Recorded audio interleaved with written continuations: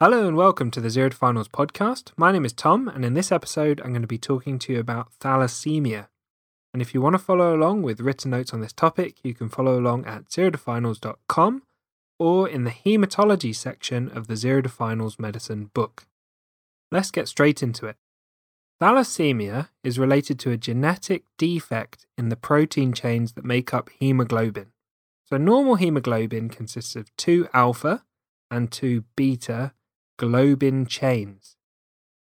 And these 4 globin chains, 2 alpha and 2 beta, make up the hemoglobin molecule. Defects in the alpha globin chains lead to alpha thalassaemia, and defects in the beta globin chains lead to beta thalassaemia. Both alpha and beta thalassaemia are both autosomal recessive conditions.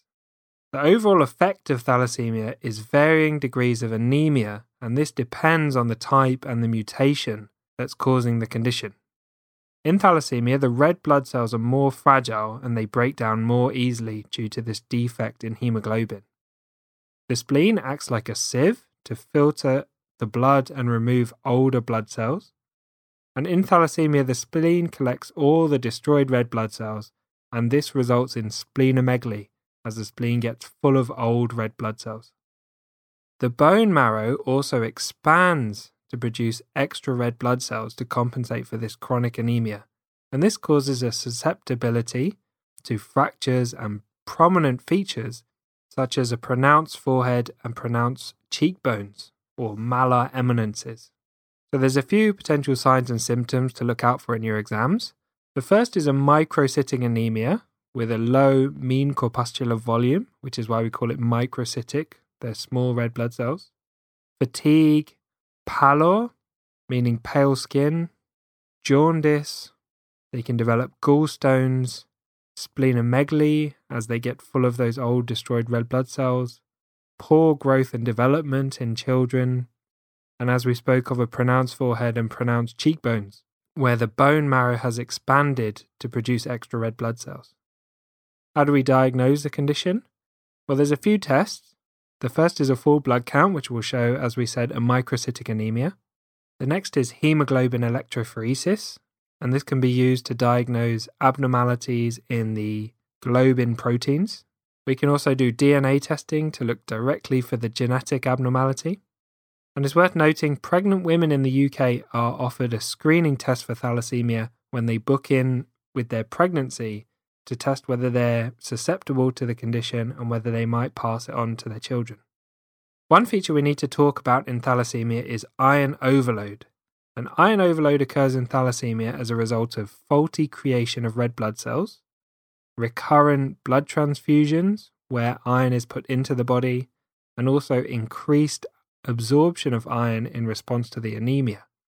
Patients with thalassaemia have serum ferritin levels monitored to check for iron overload, and management of this condition involves limiting transfusions and also iron chelation therapy to remove some of the iron from the body. Iron overload in patients with thalassaemia causes similar effects to hemochromatosis, and this is things like fatigue, liver jaundice, infertility and impotence, heart failure, arthritis, diabetes, and osteoporosis and joint pain. So let's quickly talk about the different types of thalassaemia. Firstly, alpha thalassaemia, which is caused by defects in the alpha globin chains. The gene coding for this protein is on chromosome 16, and the management involves monitoring the full blood count, monitoring for possible complications, blood transfusions if required.